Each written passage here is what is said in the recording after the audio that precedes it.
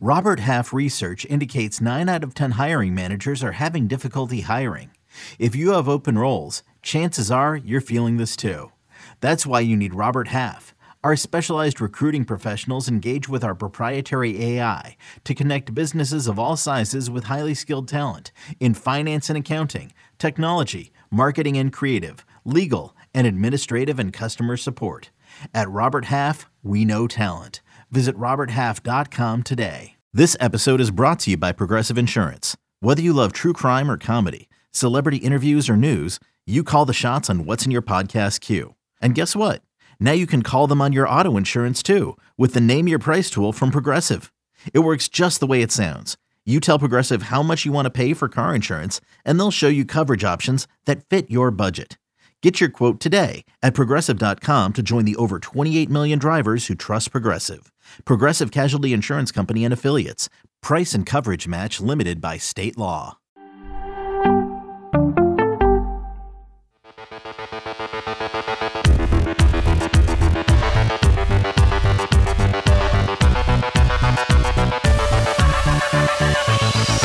Welcome to Fantasy Football Today, DFS. My name is Sia Najad. That is Mike McClure. Hopefully you're watching us on YouTube. If you are, go ahead and hit that like button. But let's talk about week 3 because we're here. But before we talk about week 3, you know what we do on Tuesdays, Mike. We recap our lineups, our GPP lineups, our cash lineups. And of course, we'll talk about who won our FFT DFS contest, which of course is O'Linney for the win, who put up 197.32 points. I'm really curious to see what that lineup looks like because I know last week, Mike, it was a lot of the people that we recommended in the winning lineup, and the ownership was like way out of whack in kind of in a good way, in a complimentary way. So I'm really curious to look at that lineup. Mike, how you doing, and how was your week 2?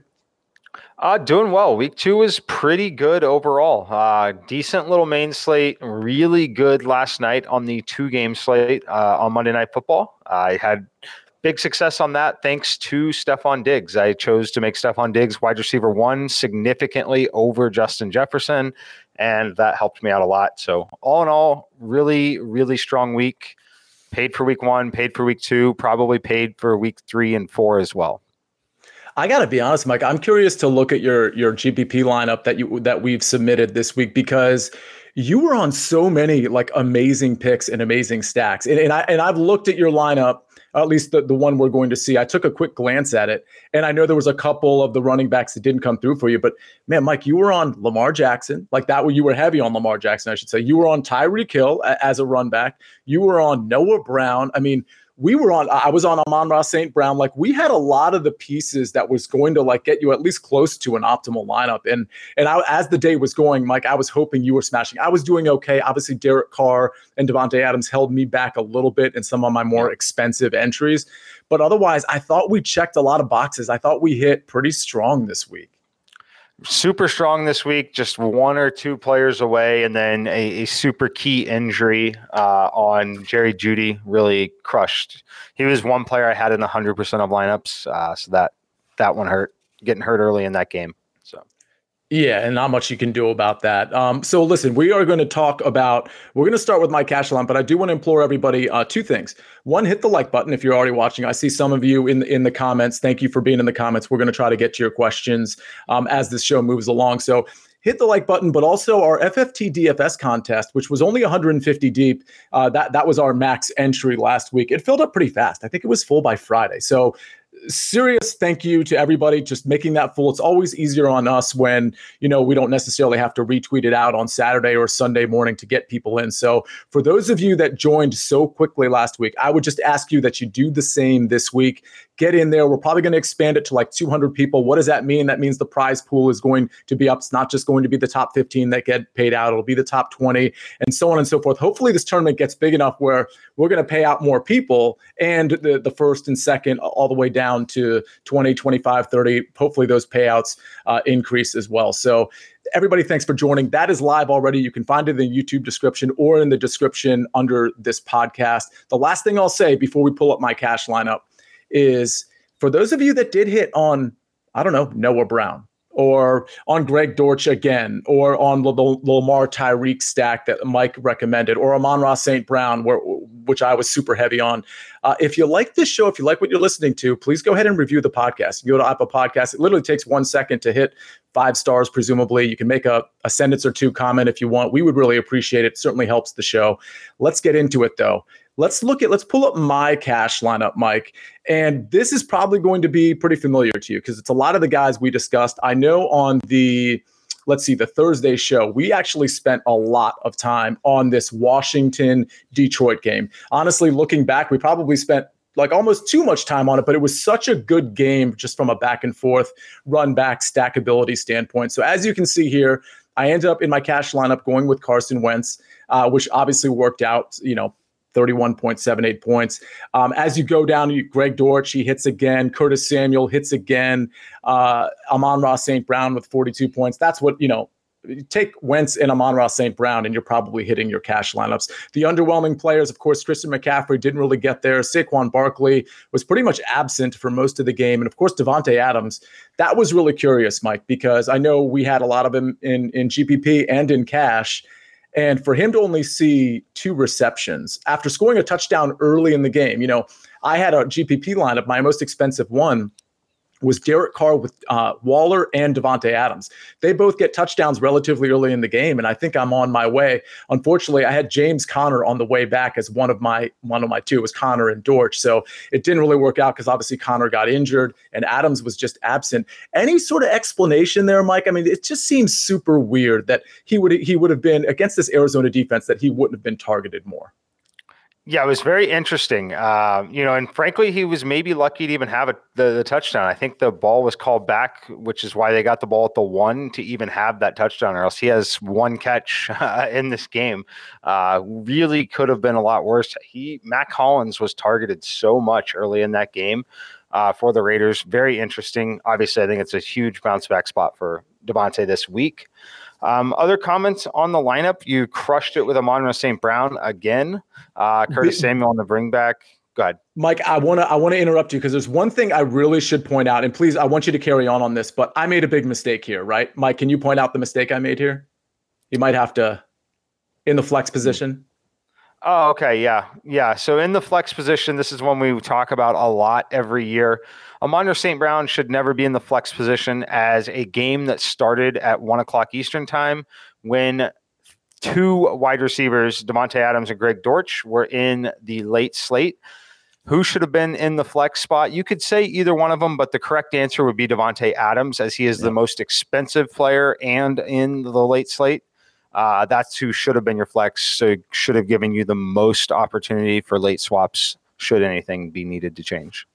Exactly. So if I have Davante Adams in my flex position and my lineup's not doing so well, or there's situations where it's doing really well and you still might want to make some sort of late swap depending on the circumstances. Obviously, Davante Adams gives me the most flexibility in the flex spot. So I'll tell you, in my haste, I had a lot of this. My schedule on Sunday mornings, Mike, as you know, we do the 12 o'clock show for the early edge. And so in my haste, there were a couple errors here, but I wanted to point that out right off the bat. But I didn't mean to interrupt you there. I just wanted to make sure I pointed that out. Tell me more about this lineup from a cash standpoint. Oh, look, I think it's a well-constructed lineup. I think one thing a lot of people would maybe question is, Bengals defense 80% owned, right? You had to play them. It was a true must-play situation, in my opinion. Knowing that if at 80%, which we knew they were going to be at least 70% in cash games, you got to play them because at 4 points, it does not kill you. They could have -2 points and it wouldn't have hurt you in this contest, really. But in the scenario that they smash and score 20, you are absolutely dead without them. Absolutely dead without them. So you had to play them. Like that you did. It was a correct call. Excellent. All right. Well, I don't think we need to belabor this one too much. Obviously, it gets there without Davante Adams, Saquon Barkley, and Christian McCaffrey, really, whatever you want to say, hitting what you'd think they'd hit. And so what does that mean? It means in cash games, this is the appeal of cash games. You can have a bunch of guys that you're leaning on that just don't hit. But as long as you get 1 or 2 guys that really smash, like I did with, let's say, Amon-Ra St. Brown and Carson Wentz, you're probably in pretty good shape to be in that top 50%. Again, double ups, contest selection. It is really, really important that you include that in your repertoire, especially if you're, not some people have different bankrolls. Okay. My bankroll is much like the listeners' bankrolls. So there's some people that have like these huge bankrolls, and maybe they don't think they need to maintain their bankroll with cash games. But I can tell you 98% of the people playing DFS should be playing double ups. I cannot stress that enough. And you should be playing contests that are also single entry or 3 entry max, or maybe some of the small contests that only have like 11 people or 50 people, maybe 100 in them. Really important. Mike, let's get to your cash lineup. It scored 140.82. Some familiar faces that you talked about on Thursday, Lamar Jackson to Mark Andrews. I'm sure you were on them in GPPs as well, but that certainly helped you out in the cash lineup.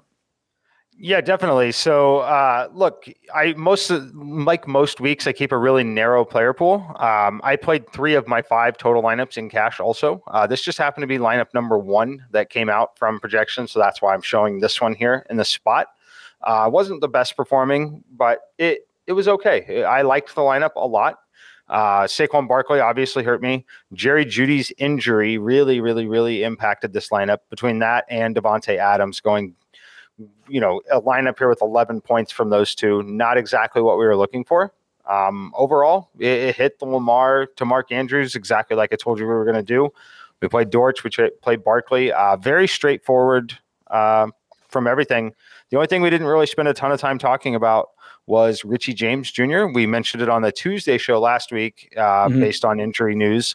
Wan'Dale Robinson was ruled out. That is why James became someone who became in my player pool.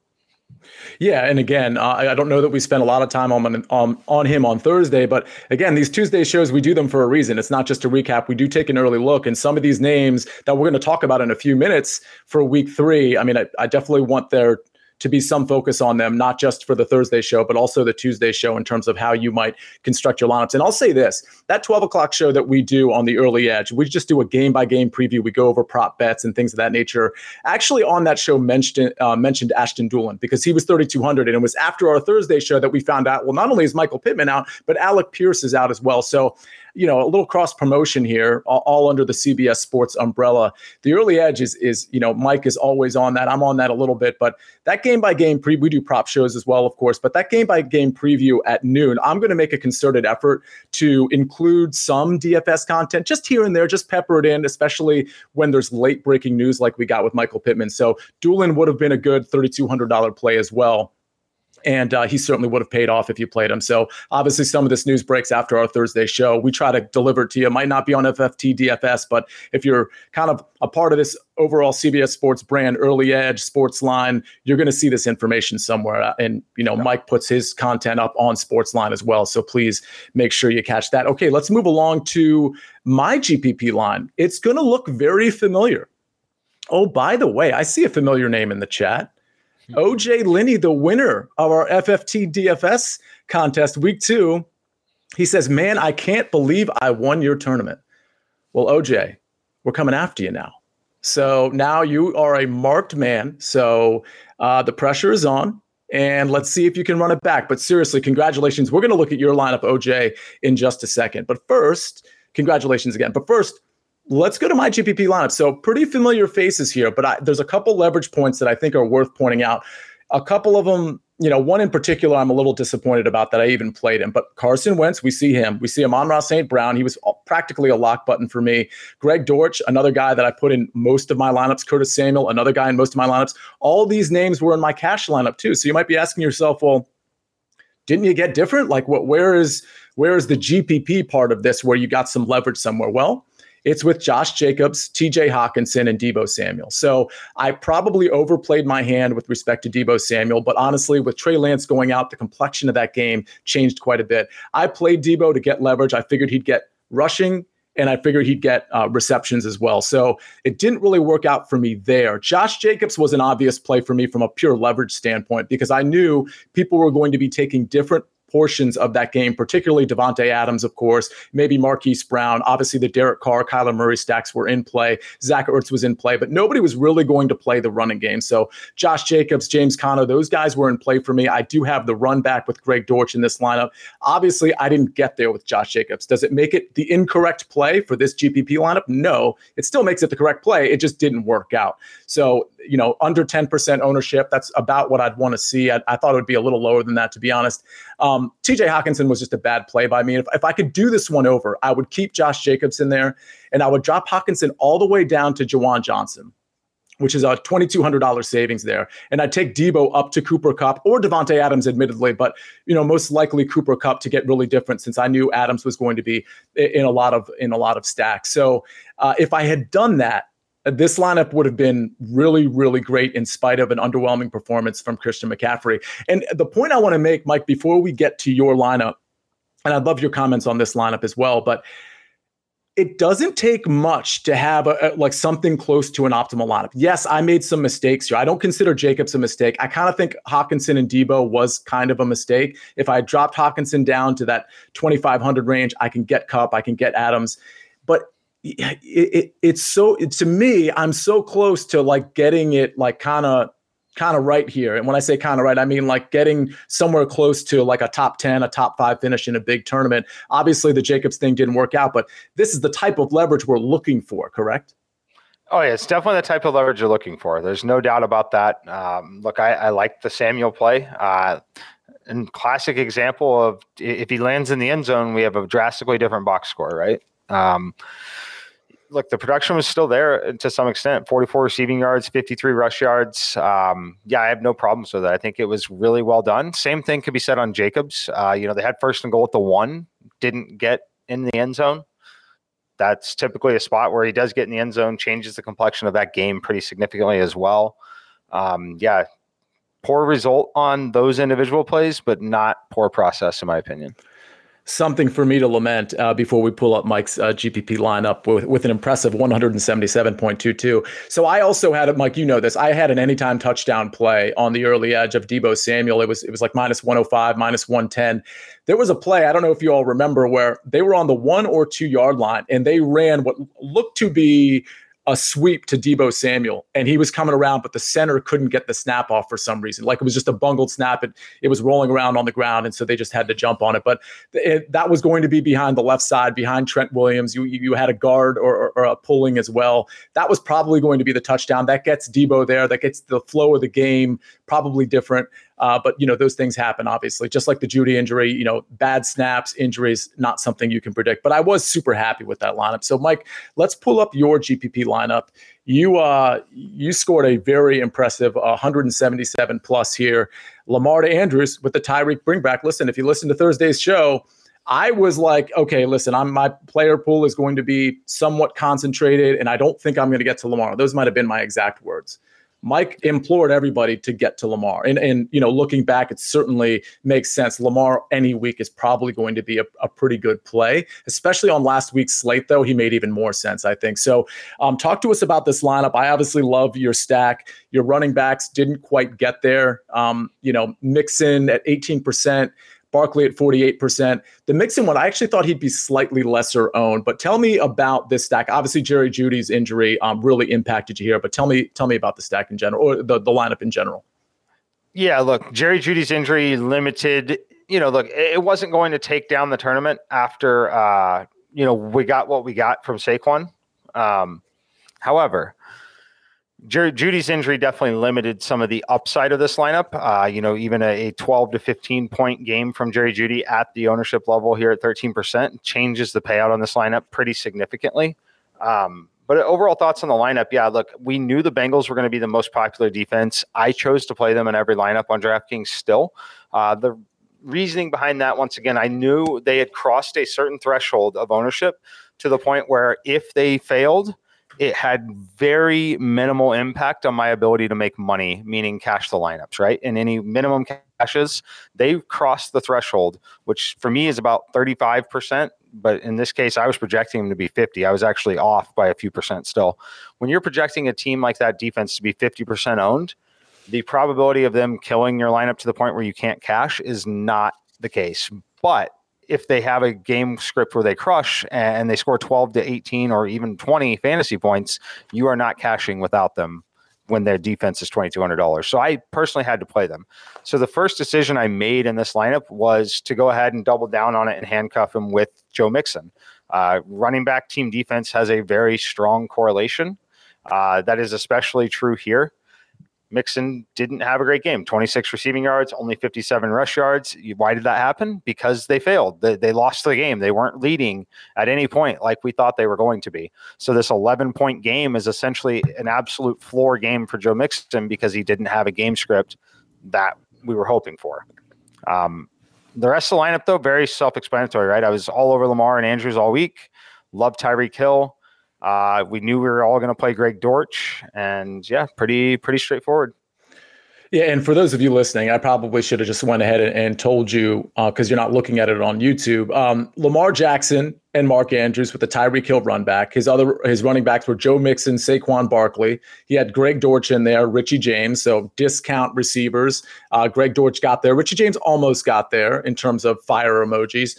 And then, of course, Jerry Jeudy, who we talked about. He had Jeudy in his flex position before he got injured. He only had the one reception for 11 receiving yards. And then, of course, the Bengals defense. So, again, if Mixon gets there, if Jeudy stays healthy, even with a substandard Barkley, this lineup certainly could get there in terms of like a really big payout. It looks like you got a pretty big payout as it was from what I'm seeing here on YouTube. But, you know, if Mixon and Jeudy get there with Lamar Andrews and the Tyreek Hill run back, that is just a very impressive lineup. And it's one of those situations where it's like you're happy you won, Mike, but it's like, man, this one had so much potential to knock it out of the park, right?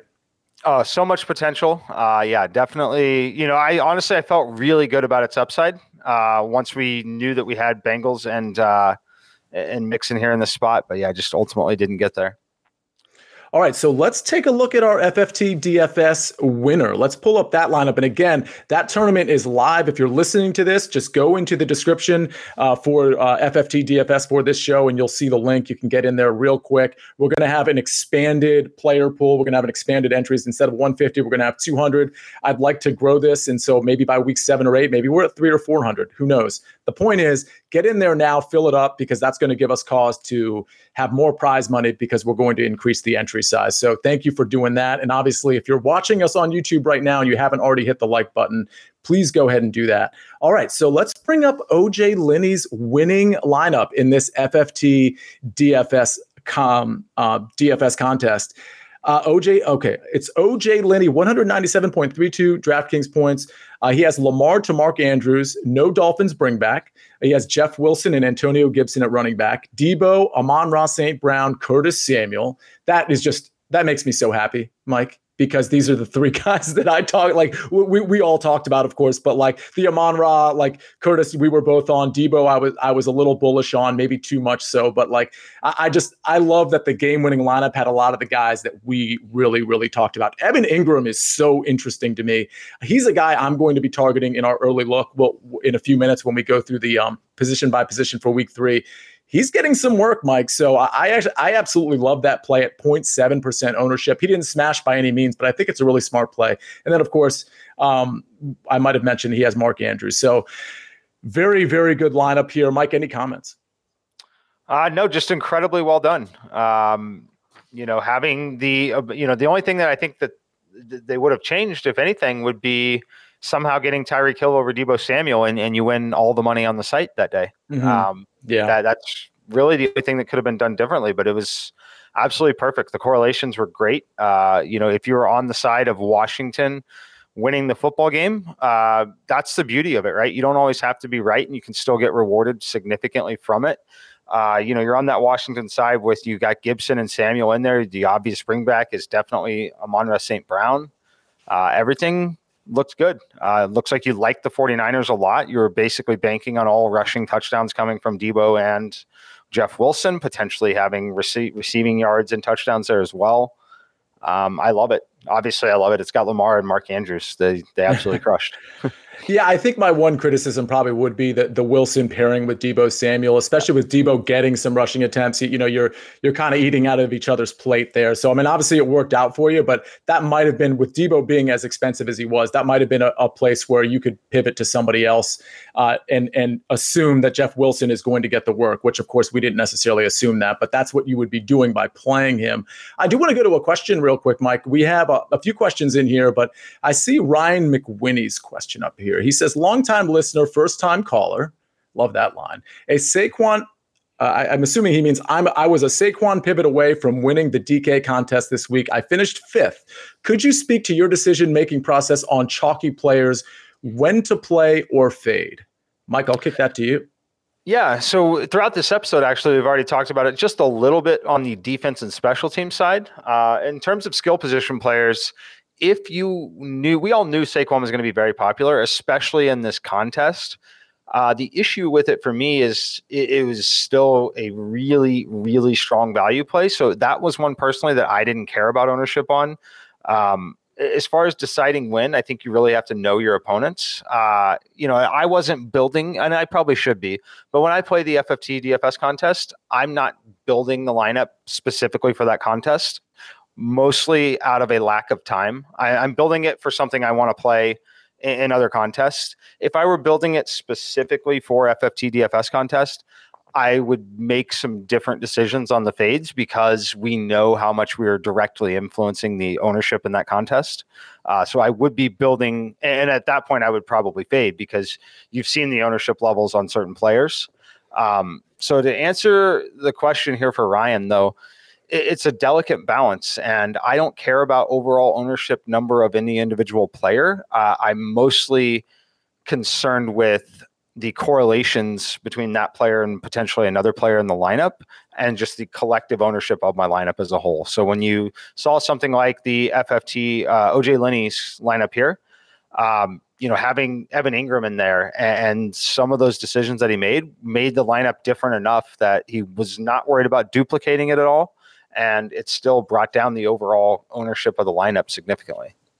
Yeah, there's a lot more variation in NFL DFS where you can make your lineup so different, whether it's by roster construction or whether it's by players like Evan Ingram, throwing them in your lineup at 0.7%. So, it's different from PGA DFS where we're really trying to game theory ourselves away from a chalky lineup. In NFL DFS, you can play some chalk. I mean, some chalk you don't want to play maybe because you don't think they're an optimal play, but you can play chalky players. As Saquon was in such a good spot, I played him in a lot of lineups. And I mean, by halftime, I was thinking to myself, I don't even understand how CMC and Saquon could have practically no fantasy points. It was super strange. So let's change gears. Thanks for the question, by the way. Okay, picture this. It's Friday afternoon when a thought hits you. I can spend another weekend doing the same old whatever, or I can hop into my all-new Hyundai Santa Fe and hit the road. With available H-Track all-wheel drive and 3-row seating, my whole family can head deep into the wild. Conquer the weekend in the all-new Hyundai Santa Fe. Visit HyundaiUSA.com or call 562-314-4603 for more details. Hyundai, there's joy in every journey. It's only a kick, a jump, a block. It's only a serve. It's only a tackle, a run. It's only for the fans. After all, it's only pressure. You got this. Adidas. Let's change gears. Let's take a quick look, Mike, and I know you have to get out of here on the earlier side of things.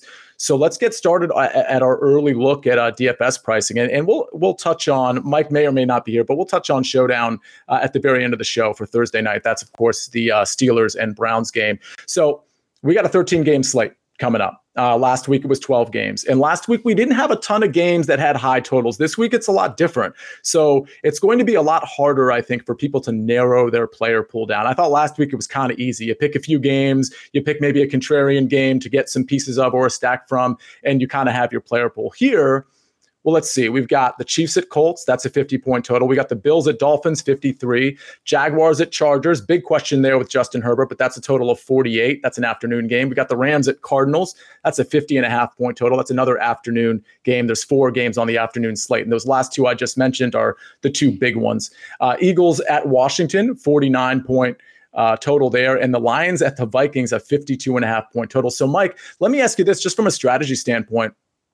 When you have this many games, you don't increase your player pool. I know how narrow your player pool is, but for the people listening, is there any sort of advice you would give in terms of maybe Xing out some players or some games? I know that's such a generic question, but there is a lot to choose from here.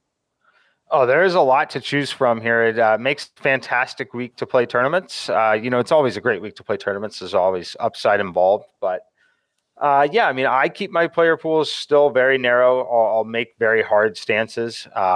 Thing that I will do the most is probably make the lineups even more correlated than normal, and just try to really be right on a game or two rather than try to pick one piece from each of the 50-point total games. I'm more likely to game stack multiple games, knowing that probably going to hit on one of the 4 games that we choose to game stack up. That's generally how I play, but the problem with me saying generally like that is there are always exceptions to those rules because of the pricing, right? There's obviously always things that change those, but generally speaking, I want to game stack and build more highly correlated lineups this week. All right. Sounds good. So obviously, for those of you listening, you already know that we have our game-by-game preview, roster construction. We talk about ownership. We're going to do all that on Thursday at 5 o'clock. We do that live, by the way, just like this show. But make sure you watch that Thursday show because that's when we're really going to have to maybe, cut some players, add some players to our pool, take some values, or at least assess some value plays. So, all right, well, let's bring up the quarterbacks here. We have them here on the screen. I mean, obviously at the top, we got Josh Allen and Lamar Jackson. Let me just start there with Josh Allen, Lamar Jackson. Are either of those two likely in your player pool this week at that high price, knowing that there's a lot of games to choose from here? Yes. It's not going to be Lamar as much as I loved his performance last week and obviously played him everywhere. It's going to be Josh Allen. I like Josh Allen. I like this environment. I think this game's going to actually be quite competitive. We know that it's got shootout potential. A lot of big playmakers on both sides. The Bills' defense is great, but containing Waddle and Tyreek Hill and Gesicki, if Tua's even remotely accurate, it's going to be a good situation for that offense still. So I think we have a massive shootout. These are the kind of games that Josh Allen looks to run the football more in as well, especially when he's got a somewhat mobile quarterback on the other side, if he wants to be. Give me Josh Allen this week.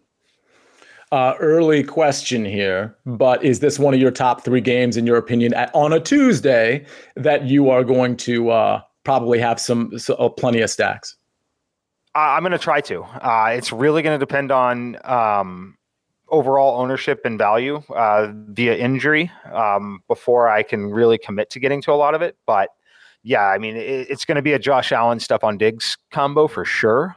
And likely one of the 3 pass catchers on the Miami side.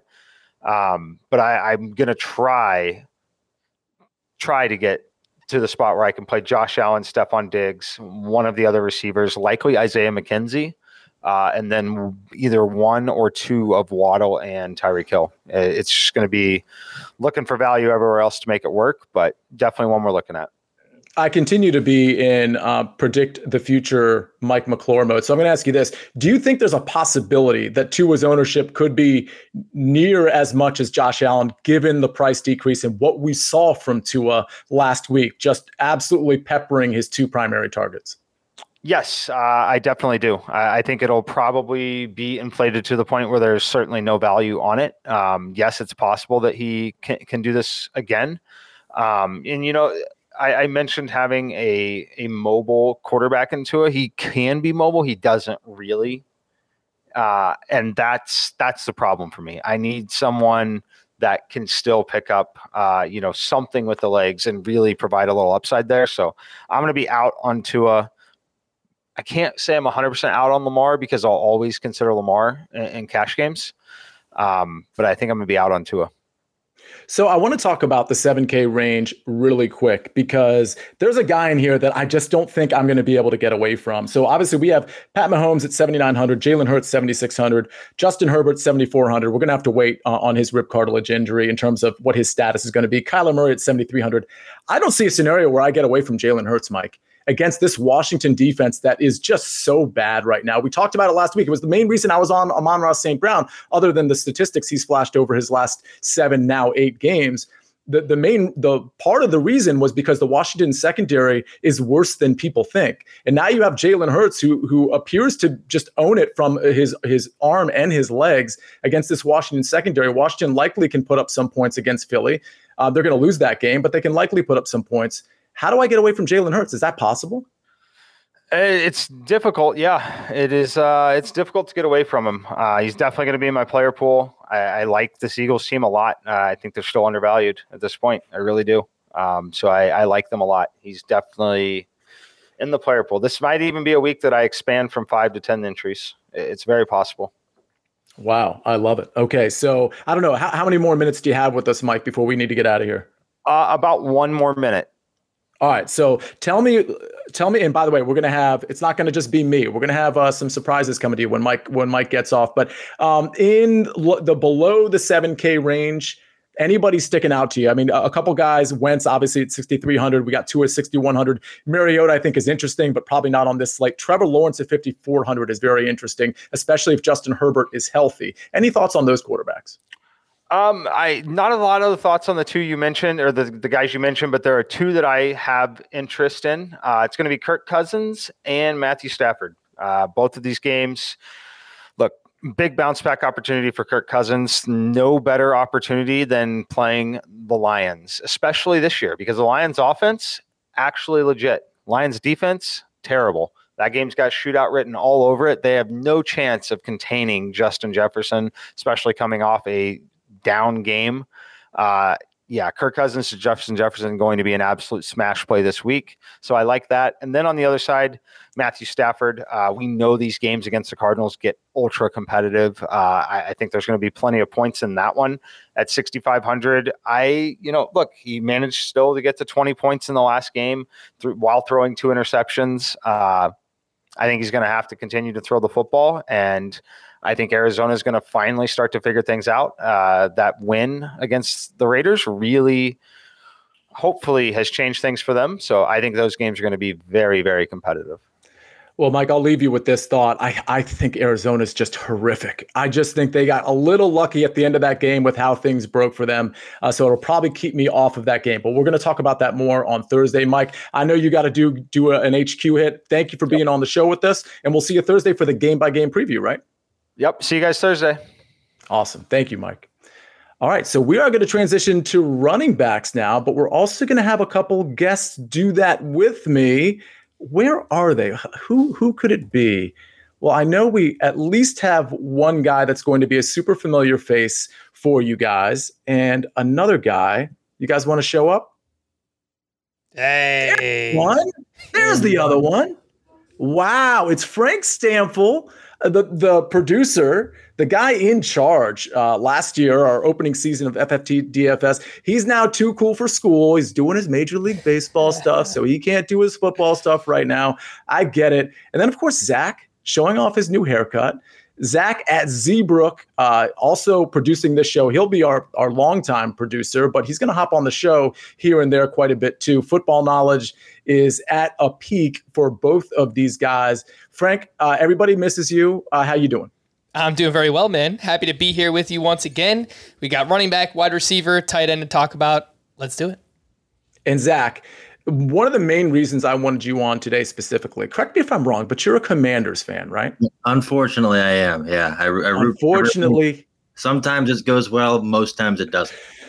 So for those of you watching on YouTube, if you've ever watched me on YouTube, you see the Santana Moss picture flashing the Sean Taylor 21 behind me. That is a picture I prize quite a bit. And any Washington fan prizes Sean Taylor quite a bit. If you go to Washington games to this day, you'll see more 21 jerseys than any other jersey in the stadium. That's a simple fact. It's always been that way, even before he unfortunately passed in 2007. So, Zach, we had to bring you on the show because we need two Commanders fans and a Jets fan? Oh, this is the worst show ever. Yeah, it really is. Oh my gosh. All right, so let's go ahead and and by the way, nice win, Frank. That was actually pretty impressive. Oh gosh, yeah. I'm texting my buddies as in 2 minutes left in the game. Oh, well, the Jets stink again. Here's another loss. Shut off the game. And I'm like, wait, what's going on here? Something's happening with this Jets game. I can't explain it. I'm happy they won, but I don't know. We'll see if they can build off of it.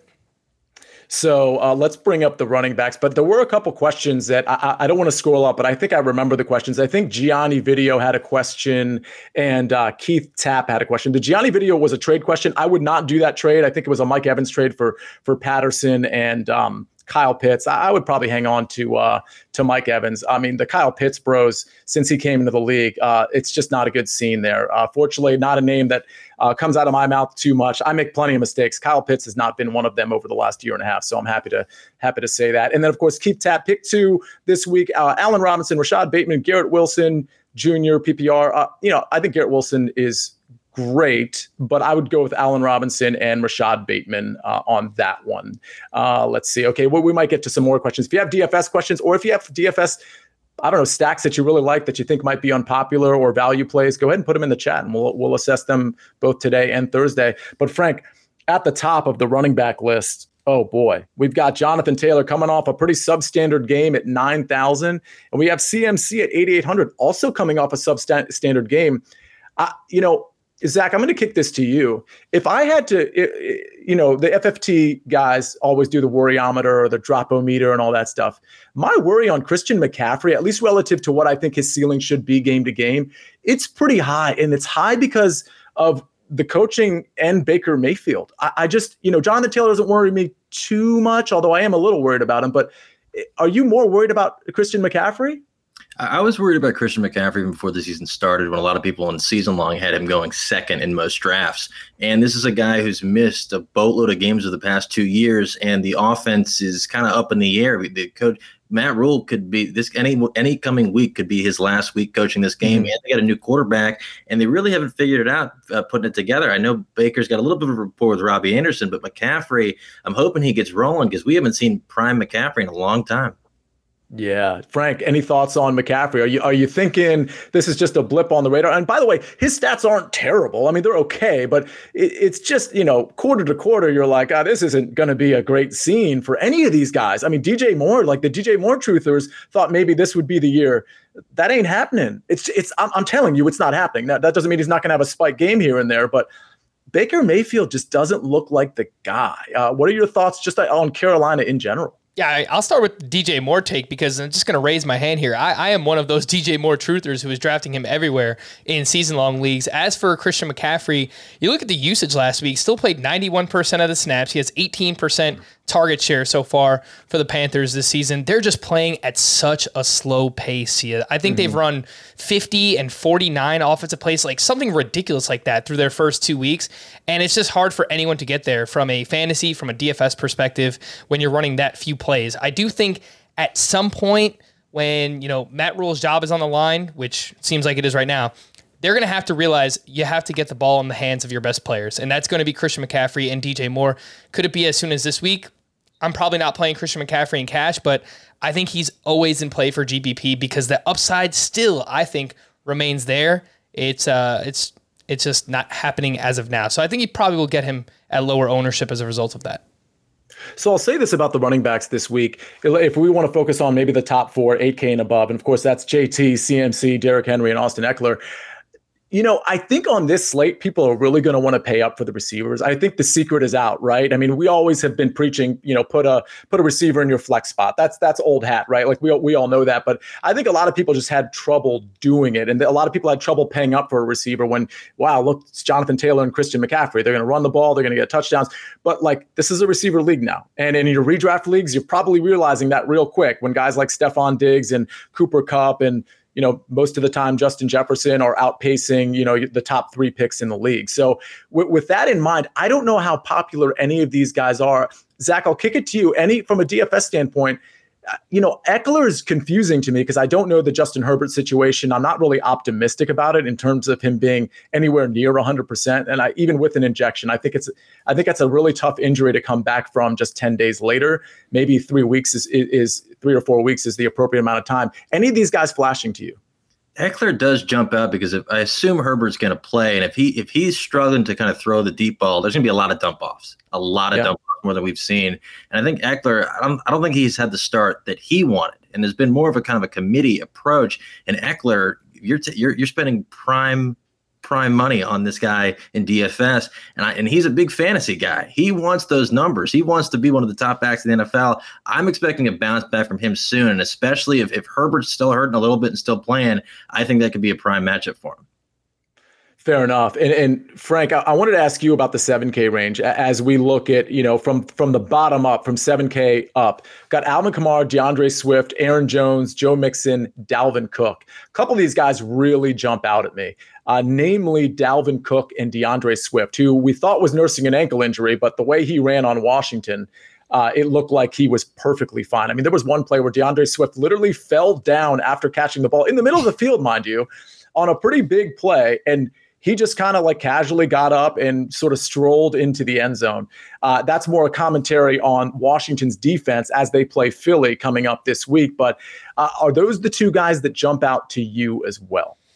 Dalvin Cook for sure. I know everyone who's watching here on YouTube, you see that big old 32nd in opponent fantasy points allowed there. The Detroit Lions get gashed by the run year over year, and it was either Dalvin Cook or Alexander Mattison, a combination of both. I just remember both of these guys going off against the Lions last year. So, they didn't look great on Monday Night Football. Primetime Kirk Cousins came back once again. I do want to credit the Eagles defense because I thought they played really, really well as well. But I do think the Vikings offense gets back on track here, and I think Dalvin Cook will wind up being pretty popular at that price tag, $7,900. I think we get something in the range of 18 to 20 touches, and I think he'll be able to pay off at that price tag of $7,900. Yeah, I definitely like Dalvin Cook. If he gets too popular, I'm very, very happy to pivot off of him. And maybe if I'm going to stack that game, maybe lean on a different type of, maybe a Cousins stack with Jefferson. I think you could get cute and stack Cook with stack Cook with Kirk Cousins and maybe Justin Jefferson. That's going to be incredibly expensive, but it's not completely unfamiliar to take down a tournament with a pass catching running back with the quarterback. So that's obviously something to keep in mind. And then of course you try to run it back with Amon-Ra St. Brown, boom, you're out of money at that point. So roster construction is going to be really unique here. I mean, obviously DJ Shark is in play in a stack like that as well, as is on the Minnesota side of the ball. Guys like Adam Thielen or KJ Osborne or Irv Smith, who for the record is probably a great tight end play in spite of a couple mishaps last night. Let's go to the 6K range. And Zach, I'm going to go to you. So we have, starting, and I'll start from top down this time. We got Leonard Fournette at 6,500, Antonio Gibson, 6,400, pretty underwhelming performance from him. CEH at 6,300, James Conner coming off an ankle injury at 6,200. We don't know his status. James Robinson, 6,100, and then AJ Dillon at 6,000. I got to tell you, I'm not interested in any of these guys. This show was a fade on Leonard Fournette last week. We happily faded him, and it worked out for us. Antonio Gibson was a guy I kind of liked. Didn't really work out. And it looks like Curtis Samuel is getting some of that role as well. So any interest here in any of these guys? Kind of looking at Fournette. I know he did shout out people on Twitter yesterday apologizing for his slow start. And we look at Green Bay. I know they look great on paper. Their run defense was getting gashed by David Montgomery on Sunday Night Football. And if this could be a bounce back game for him, especially it looks like Mike Evans is not going to play. They might be running the ball quite a lot. So Frank, this is a classic case of, to me, it's almost like the same thing last week with Leonard Fournette, where it's like, yeah, he's going to get the volume, but you got banged up receivers or suspended receivers plus banged up receivers. You got a really banged up offensive line. I don't really have a problem with Brady. I don't think he's lost his game. I think, he doesn't have his weapons. He doesn't have his offensive line, but I just question the upside in this game with, going against the Green Bay defense that's formidable. It's one of those, when I say a classic case, it's a classic case of volume versus, well, how many high value touches is he going to get? It's still Tampa Bay, so Zach might be right. What are your thoughts on Leonard Fournette?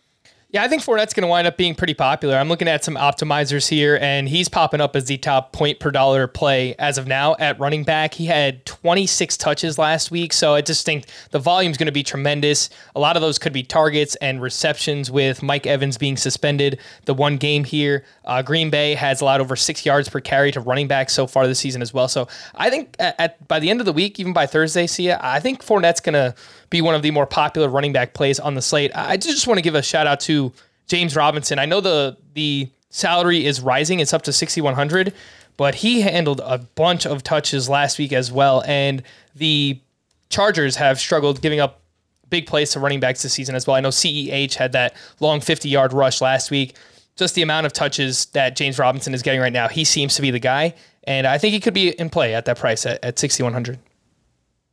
Yeah, certainly a great story. I question what the volume is going to be week to week between Etienne and James Robinson. I do think it could be somewhat game script dependent, but yeah, I'm impressed with James Robinson. I don't think I'm going to get there with him. And I'll tell you guys right now, I faded Fournette completely last week. I'm not saying it's a bad pick, but if he's showing up, and I haven't looked at optimizers, if he's showing up number one already, or at least in that top tier, that's going to be a fade for me. Because what does that mean, Frank? Of course, it means he's going to be really popular, like you suggested. So just not something I want to be a part of in that offense right now. Now, you give me Godwin, you give me Evans, you give me maybe one or two pieces back on the offensive line.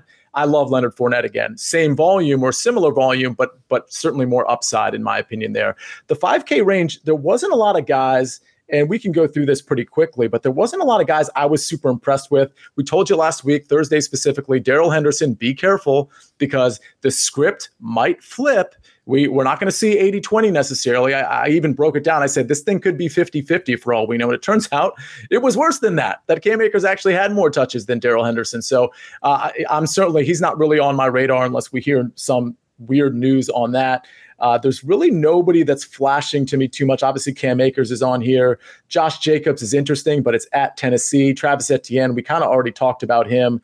Anybody, Frank, I'll go to you. Anybody jumping out to here in this 5K range?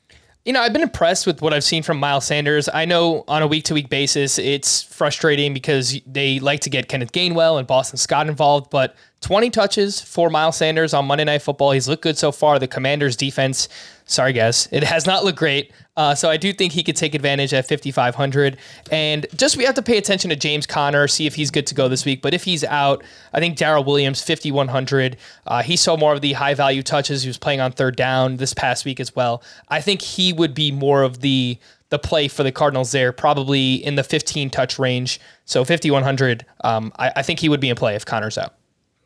Yeah, and real quick, Zach, I'm going to ask you if you like any guys in the 5K range, but I do want to point out that Sanders play is really smart, especially if you're not stacking this game. You're stacking another game that you love because there's so many that you can stack. Maybe you want to get a piece of this game. It's probably the Miles Sanders piece that you want because in general, people are going to be playing a value Devontae Smith. They're going to stack maybe A.J. Brown with Jalen Hurts, or maybe play Jalen Hurts naked. There's so many things you can do. But in those stacks, in those game stacks, you're probably not getting a piece of Miles Sanders. So I think that's a really good way to get a piece of the game and just hope that somehow Miles Sanders gets, some high value touches, some green zone, red zone touches, and falls in the end zone a couple times. And listen, if he's getting 20 touches a game, that's all you could ask for from this running back in this game script, because Philly's going to be playing from the lead. Any 5K guys that you like? And then Frank, I'm going to ask you about any 4K guys you like. Only one is on my radar. Breece Hall does jump out to me a little bit. I feel like we haven't really been talking about him. He hasn't been that involved through 2 weeks. And I feel like one of these weeks he's going to go crazy. And I remember last year against Cincinnati, that was the Mike White game. So they might have their number again this year. And Breece Hall, it wouldn't shock me to see him just kind of take over one of these weeks, and it could be week 3. Yeah, it's interesting because he didn't get a lot of opportunities. I think he had 7 carries, 1 or 2 catches last week. But you're right. When it comes to guys like Travis Etienne and Breece Hall, if you guess on the right week, and all of a sudden, the touches flips, you're in really good shape. I don't think I'm going to take that chance, but I think in a big tournament, like a dart throw type tournament, I think Breece Hall certainly makes sense at home against Cincinnati. So in the 4K range, guys, before we get to receiver, the one guy that was sort of on my radar in probably a high scoring game was Raheem Mostert. To me, that's another guy that if you're not stacking that game, maybe that's the piece you take and hope we know he's got speed. We know that the Bills are going to be protecting against Tyreek Hill and Jalen Waddle more than anything else. And we know that Mostert started to get some real touches. Last game, 11 rushing attempts for 51 yards. He caught 3 of 3 targets for 28 yards. So the Chase Edmonds thing, I think Mostert might be the guy in the next few weeks as long as he stays healthy. Any thoughts on him? Frank, I'll go to you. Yeah, that's exactly the name that I was looking at as well. I think it's going to wind up being a good GPP play in a high-scoring game, as you mentioned. They kind of flipped the script last week. It was Edmonds in week 1. It was Mostert in week 2. I didn't really see a reason for that, so maybe they're just doing a hot hand approach right now. But out-touched Edmonds 14-6, did Raheem Mostert. I think he's in play at that price tag. Absolutely. Any other guys in the 4K range, Zach, or any comments on Raheem Mostert before we pull up receivers? On Mostert, I mean, you saw he started to get a little bit of volume on Sunday against the Ravens, and he does have that familiarity with Mike McDaniel. And it wouldn't shy. The thing is, you've never really questioned his talent. You've questioned whether he can stay on the field. And if he can, I think he could be a real kind of big sleeper down the road this season. And especially going up against Buffalo, they're going to have their hands full with those receivers. And even if maybe they game plan for Edmonds, Mostert's the kind of guy that can just go crazy. He's one. I think a couple of years ago, he had like the fastest touchdown in the league. He's got speed, and he could take it to the house. And that, I think, is one of the more higher upside guys at this price range. Absolutely. All right, let's pull up receivers here. The two at the top, as you might expect, fade Cooper Kupp at your own risk. 9,900 last week. It seemed like a slow game for him. Well, 11 catches, 14 targets, 108 yards, and 2 touchdowns. I mean, it's just one of those things. Cooper Kupp always manages, whether it's in the first quarter, the third quarter, the fourth quarter, to find his way in the end zone. Sometimes not just once, but twice. We got Justin Jefferson at 9,300 in an obvious bounce back spot. So obvious, I think he's going to be even more popular than he would be if he had a good game last week. You know, I think we were always looking for bounce back spots, and I definitely think at 9,300, Jefferson certainly makes sense if you can fit him into your lineup. He was pretty pedestrian. He caught 6 balls, 12 targets, 48 yards, 0 touchdowns last night against the Philadelphia Eagles. And then we go down, and a couple guys that caught my eye were Devontae Adams, Jamar Chase. I don't think I'm going to be on either of those guys. If I had to make an argument between the two, it would be Jamar Chase in what could be a high-scoring game at the New York Jets. Any of those top 4 guys, and I'll wait to go to Diggs and Tyreek Hill. Any of those top 4 guys appealing to you, Zach? Adams definitely jumps out because he's a very underwhelming performance against the Cardinals. I think he had the early touchdown, and then he was like a non-factor during the game, and you know they're going to be wanting to get him involved early. And going up against Tennessee didn't do too great last night against Stephon Diggs, and Devontae Adams is as equal or if not better of a receiver than Stephon Diggs, and I think they're going to be looking to get to him early and often. Absolutely. And so as we go to the 7K range, we got a couple guys that are this whole range is really interesting to me. My guy, Amon-Ra St. Brown, he's really getting priced up now at 7,200. But we got Stephon Diggs, we got Tyreek Hill. They're playing each other. Man, it's really going to be hard to fit in a lot of the guys that you want. You're going to have to find value. But Stephon Diggs and Tyreek Hill, are you looking, Frank, to maybe game stack this game with either Tua to Tyreek Hill with Diggs on the run back, or obviously Josh Allen to Stephon Diggs with Tyreek Hill on the run back? Obviously, there's going to be other receivers that could get involved. I mean, Waddle's stat line was pretty similar to Tyreek Hill's ultimately in terms of targets and receptions and even touchdowns. So we do have discounts here and there. If Gabriel Davis is back, certainly you could sub him in for Stephon Diggs. But between these two guys, who are you more likely to play? Probably more likely to play Stephon Diggs with the Josh Allen stack and bring it back with a Tyreek Hill or a Jalen Waddle. Of course, we have to wait to see what's going on with Gabriel Davis this week. We know that he didn't play on Monday Night Football, and as a result, Stephon Diggs just went absolutely bonkers, 3 touchdowns in that game. And just a trend early on in the season, see where wide receiver scoring is way up across the board, just comparatively to running back. So especially in the full PPR format on DraftKings, I think you do want to, if you're paying up for someone, I think it's wide receiver is the way that the early season has trended so far. So it's Diggs for me, but I think we do have to wait for more information. Yeah, real quick, Tyreek Hill, 11 catches on 13 targets, 190 yards and 2 touchdowns. Oh, and by the way, the second receiver on that team, like literally the wide receiver too, his name's Jalen Waddle. He's 6,800 this week, 11 catches on 19 targets for 171 yards and 2 touchdowns. I mean, that's ridiculous for any receiver to have in any game, but for 2 to have in the same game is truly unbelievable, and I would imagine somewhat close to record breaking, although I haven't actually seen any big stats on that. So let's go to the 6K range as we go past AJ Brown, and we'll talk about them more on Thursday. Amon-Ra St. Brown is so interesting because I think as much as people want to play him, he's now at a price where people are just not going to play him because of what you can get right above him and right below him. I might go back to him for that very reason. But then again, this Detroit-Minnesota game, man, there's a lot of different ways you can play it. But in this 6K range, obviously Jalen Waddle really sticks out to me at 6,800. I think that's certainly a value. Mike Williams is interesting, but only if Justin Herbert is playing. And frankly, even if he is, his limitations probably take Mike Williams' upside just down a grade, in my opinion. Christian Kirk is being priced up. We've been talking about him all season. He's 6,200. That's still a reasonable price at the Chargers. Again, I'm not stacking that game unless I hear a good report when it comes to Justin Herbert. And then T. Higgins. I love T. Higgins. We had, Frank, you remember, we had your boy Debro on for our offseason series. And you remember my quote, right? He said something about Jamar Chase going off, and I said the new Jamar Chase in 2022 is none other than T. Higgins. So maybe I was, just leaning on rhetoric there, but I love T. Higgins, and I love this price. And I think this game could potentially shoot out. I think the range of outcomes are very wide in this range. It could be a complete dud. I'm not sure. But what do you think in this 6K range? Anybody sticking out to you, Frank? And then I'll go to you, Zach. Yeah, I do like T. Higgins as well. I think that the Jets have been sneaky in terms of having fantasy-friendly games so far, and I know their secondary has played well. DJ Reed has performed really well so far. Sauce Gardner, not so much to give up a touchdown to Amari Cooper last week. So I think one of, or potentially even both, T. Higgins, Jamar Chase could have big games against the Jets here. The only other one, I don't really love this range, but Hollywood Brown, 6K, going up against Jalen Ramsey. Yeah, Ramsey hasn't played that great so far. I just do think that game could turn into a shootout.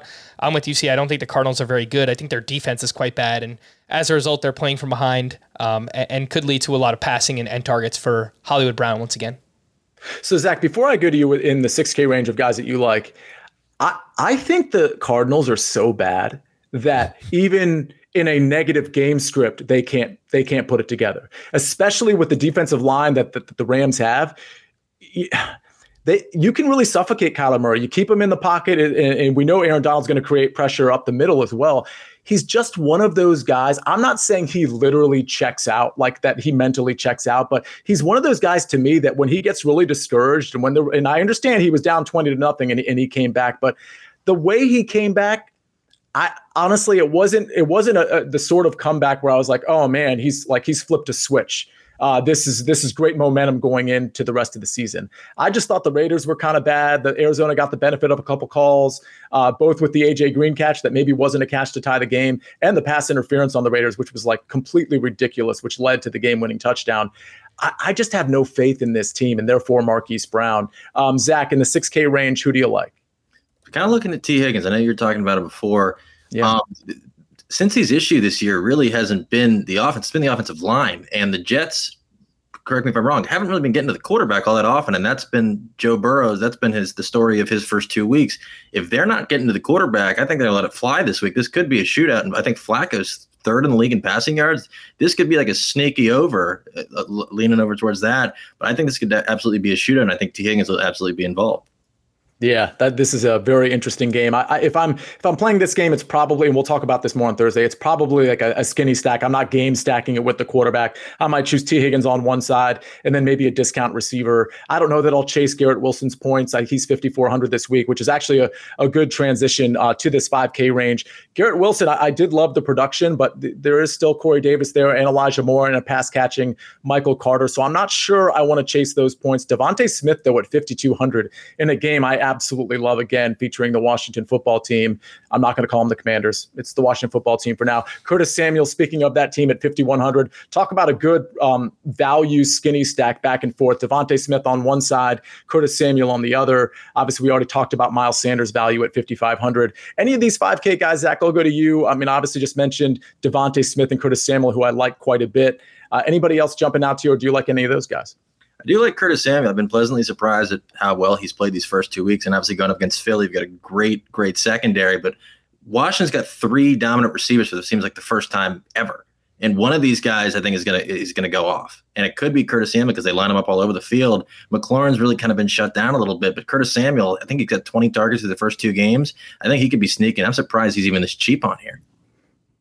Absolutely. Yeah, I actually agree with that. Frank, 5K range. Anybody sticking out to you? I've just got to say, guys, I'm really surprised that two Commanders fans like Curtis Samuel this week. It just totally did not catch me off guard or anything like that. Drake London looks like he's kind of taking over as the wide receiver one for the Atlanta Falcons. Kyle Pitts continues to let us down. Maybe it's a squeaky wheel type game where they just try and force targets to Kyle Pitts, but Drake London looks like that dude right now, and he's only 5,800. Not that it's a great game environment against the Seahawks, but as a one-off, I do kind of find him interesting. And then one other name, Jakobi Meyers, who has played really well this year, still commanding targets for the Patriots. Not a great passing attack or anything, but it's a really good matchup. The Ravens just got torched. Sia read off what Tyreek Hill and Jalen Waddle did against them. And at $5K, I could see a game where Myers goes for 8 for 100, something like that, and just clearly outperforms his price tag. So I do like him at $5K. Yeah, especially if they end up falling in a negative game script too. I mean, I think a neutral game script, they're fine. I mean, I think most people who are listening and not like watching us on YouTube, they might be like, Jakobi Meyers, like, why would I ever play Jakobi Meyers? Well, one, it's contrarian, and two, look at this stat line from last game. 9 receptions on 13 targets. He almost gets the 100-yard bonus. Is that going to happen again? I don't know. But to Frank's point, it's a beat-up secondary. It's a beat-up defense in general. So, I mean, I think if anybody was going to do it at that price, Jakobi Meyers is certainly in play to be one of those guys. Okay, let's move down to the 4K range real quick before we talk.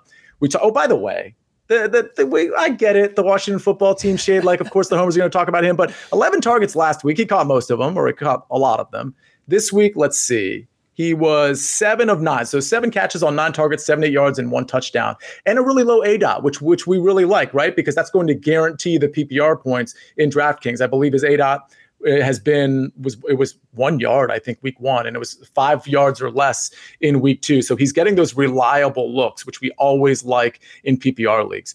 Love that one. Okay, 4K range, just a couple guys that jumped out to me. Josh Palmer, who kind of looked lost on the field, to be honest with you, for at least half of the game on Thursday Night Football. At 4,800, I think he's interesting. Chris Olave at 4,500, who had a ton of air yards, and a healthy Jameis Winston is just going to air it out to this guy. So he has major spike potential. Greg Dortch still priced down at 4,300. And if Rondale Moore isn't back in that game and in that game script, he's certainly viable. Any of those guys jump out to you, Zach? Anybody else in the 4K range that you have your eye on? And I was basically saying something similar with Breece Hall, but Treylon Burks jumps out a little bit. I feel like one of these weeks you're going to see him kind of break. I think he had 4 for 48 in the first half last night, and then the Bills just completely took over. But against Vegas, who's gotten some slow starts early on, I think he could be surprising, and they kind of line him up all over the field as well. I think especially for a low price point, like, what does that say, 4,900? I don't think you really do much better in terms of upside. Yeah, and certainly the Vegas secondary can absolutely get exposed. It's kind of a low floor, high ceiling potential type of play, which is just fine for tournaments. I don't mind that play at all. Frank, in the 4K range, anybody sticking out to you? Yeah, we have to see what's going on with Rondale Moore, but if he is out once again, Greg Dortch, who we've relied on heavily in the first couple of weeks, is only 4,300 in a game, once again, that they should be playing from behind against the Los Angeles Rams. And I will just point out Chris Olave. Panthers secondary has played really well so far. Jameis Winston has the fractures in his back. Olave is 4,500, and he had over 300 air yards last week. So I'll just throw the name out there where if this game kind of turns into a shootout or if they're playing from behind, just someone to remember. Maybe not, this week, but at some point this season, Chris Olave is going to matter to you. No, I totally agree with you. I think the spike potential, I mean, he's the type of guy that can do it on 2 throws, the way he's getting his air yards. And honestly, he almost did it last week. Just a couple miscues, mainly by Jameis there. All right, let's go to tight end. By the way, shout out to Jacob Gibbs, who was another one of our amazing guests in our offseason series, who said very explicitly that Drake London was his favorite receiver coming in to this year. And it was because of the route tree that he ran at USC and how that translates at the NFL level. And what the takeaway was that Drake London was going to have an impact early because of the route tree that he ran over at USC. So, that offseason is honestly, like, to me, that's evergreen content. We have a lot of really good content about contest selection. So if you're in our library, as you're reviewing this podcast and giving us 5 stars and telling us how great our picks are, go back and listen to some of those podcasts. The title is there, so you can kind of choose among the podcasts in the library. But there's a lot of evergreen content in there about contest selection, about bankroll management, and of course about this rookie class. And props to Jacob Gibbs from CBS Sports and from Sportsline Fantasy Football Today for pinpointing Drake London more than really any other rookie. Okay, tight ends. We got Kelsey at the top, 7,900 at Indy, of course. Mark Andrews at the top, 6,900 at New England. I'm sure Mike, when he's here on Thursday for our game-by-game preview, he's going to be very interested in Kelce at 7,900. Indy's defense is beat up. Kelce could absolutely take advantage. I just wonder if I'm going to get there with Travis Kelce, considering how many of these high-priced receivers I want to play and potentially high-priced quarterbacks I want to play. So I don't know that I'll get there with those two guys, but as we go towards the value, and I won't go through the ranges, I'll just talk about some of the guys that I thought have pretty good value on this slate. And then, Frank, I'll kick it to you to see if there's any tight ends you like. And then, Zach, to you. Goddard at 4,700, obvious, right? I mean, it's a pretty good price. It's against the Washington defense. He should get a ton of targets. Zach Ertz at 4,600. That's home against the Rams. Zach Ertz, for those of you that weren't really paying attention, he caught 8 of 11 targets for 75 yards. So clearly seems to be healthy. Tyler Higbee. Okay, he's a target monster now, partially because Van Jefferson isn't back yet, I presume. Caught 7 of 9 targets last week. Again, 7 of 9 for Tyler Higbee for 71 yards. He's only 4,500. Evan Ingram, who we know O.J. Linney, our DFS contest winner, played last week. 3,700, caught 7 of 8 targets for 46 yards. That's at the Chargers. And then, of course, as we go down, Logan Thomas, Irv Smith, who I absolutely like at 3,100. And then I'll just mention Juwan Johnson's name again because I didn't mention him last week, but I did end up playing him. He's 2,900. Frank, give me maybe 2 or 3 tight ends you like on this slate. Kyle Pitts, I haven't seen tight end pricing until now. 4,800. I know that he has earned that price tag, but I think Kyle Pitts is going to wind up being pretty popular now that he is down below 5K. And then just a few others that you mentioned. Tyler Higbee, absolutely on him. He's seeing more targets than Allen Robinson. Irv Smith looked like he came back to life here on Monday Night Football, getting targets and hopefully using the red zone as well in a game against Detroit, which I think could turn into a shootout as well. And the last one, Juwan Johnson. Yeah, I've played him. I played him in all my cash games last week. He's still just 2,900. He's very involved in the offense. He's on the field. He's running routes. So, all different kind of price points. But Juwan Johnson, Irv Smith, Higbee, Kyle Pitts, those are the ones standing out to me. Yeah, and that's the big takeaway with Juwan Johnson and some of these tight ends. Some of them are obviously blocking tight ends, or at least they're blocking 50% of the time. And, some of them blocking more than that. But the point is some of these pass catching tight ends are really running routes almost all the time. And Juwan Johnson, week 1, ran a ton of routes. And week 2, he ran a ton of routes. And so at 2,900, it's not super exciting, and the ceiling might be capped. But I played him at 2,500 last week because he made my rosters work. And at 2,900, you can make the same argument. The problem with playing Juwan Johnson this week, though, of course, is that guys like Irv Smith are just $200 more, which probably makes Irv Smith really, really popular. I don't know that my pivot off of Irv Smith is going to be Juwan Johnson. It'll probably be somebody with similar upside. Maybe Evan Ingram, maybe Everett if Herbert is healthy, or maybe Tyler Higbee at 4,500. That's a pretty big price difference, so you're just going to have to reconcile that. Logan Thomas at 3,500 certainly in play. Zach, 2 or 3 tight ends that are standing out to you on this slate. Like Frank, Pitts is jumping off the page here. I feel like this slump is not going to continue. Arthur Smith knows he needs to get him involved in the offense soon. And you see right there, he's got a fantastic matchup against the Seahawks. I think this could be the week for him, because if not, I think a lot of people are going into panic mode. And just in terms of some other guys, Higbee just jumped off the page as well. I think he's got the best matchup against the Cardinals. Cardinals defenses, they stink. I don't know what's going on. They stink. But I think he could be as well. And Allen Robinson, I think, still hasn't really implemented himself as the number 2 option. It's really been Higbee.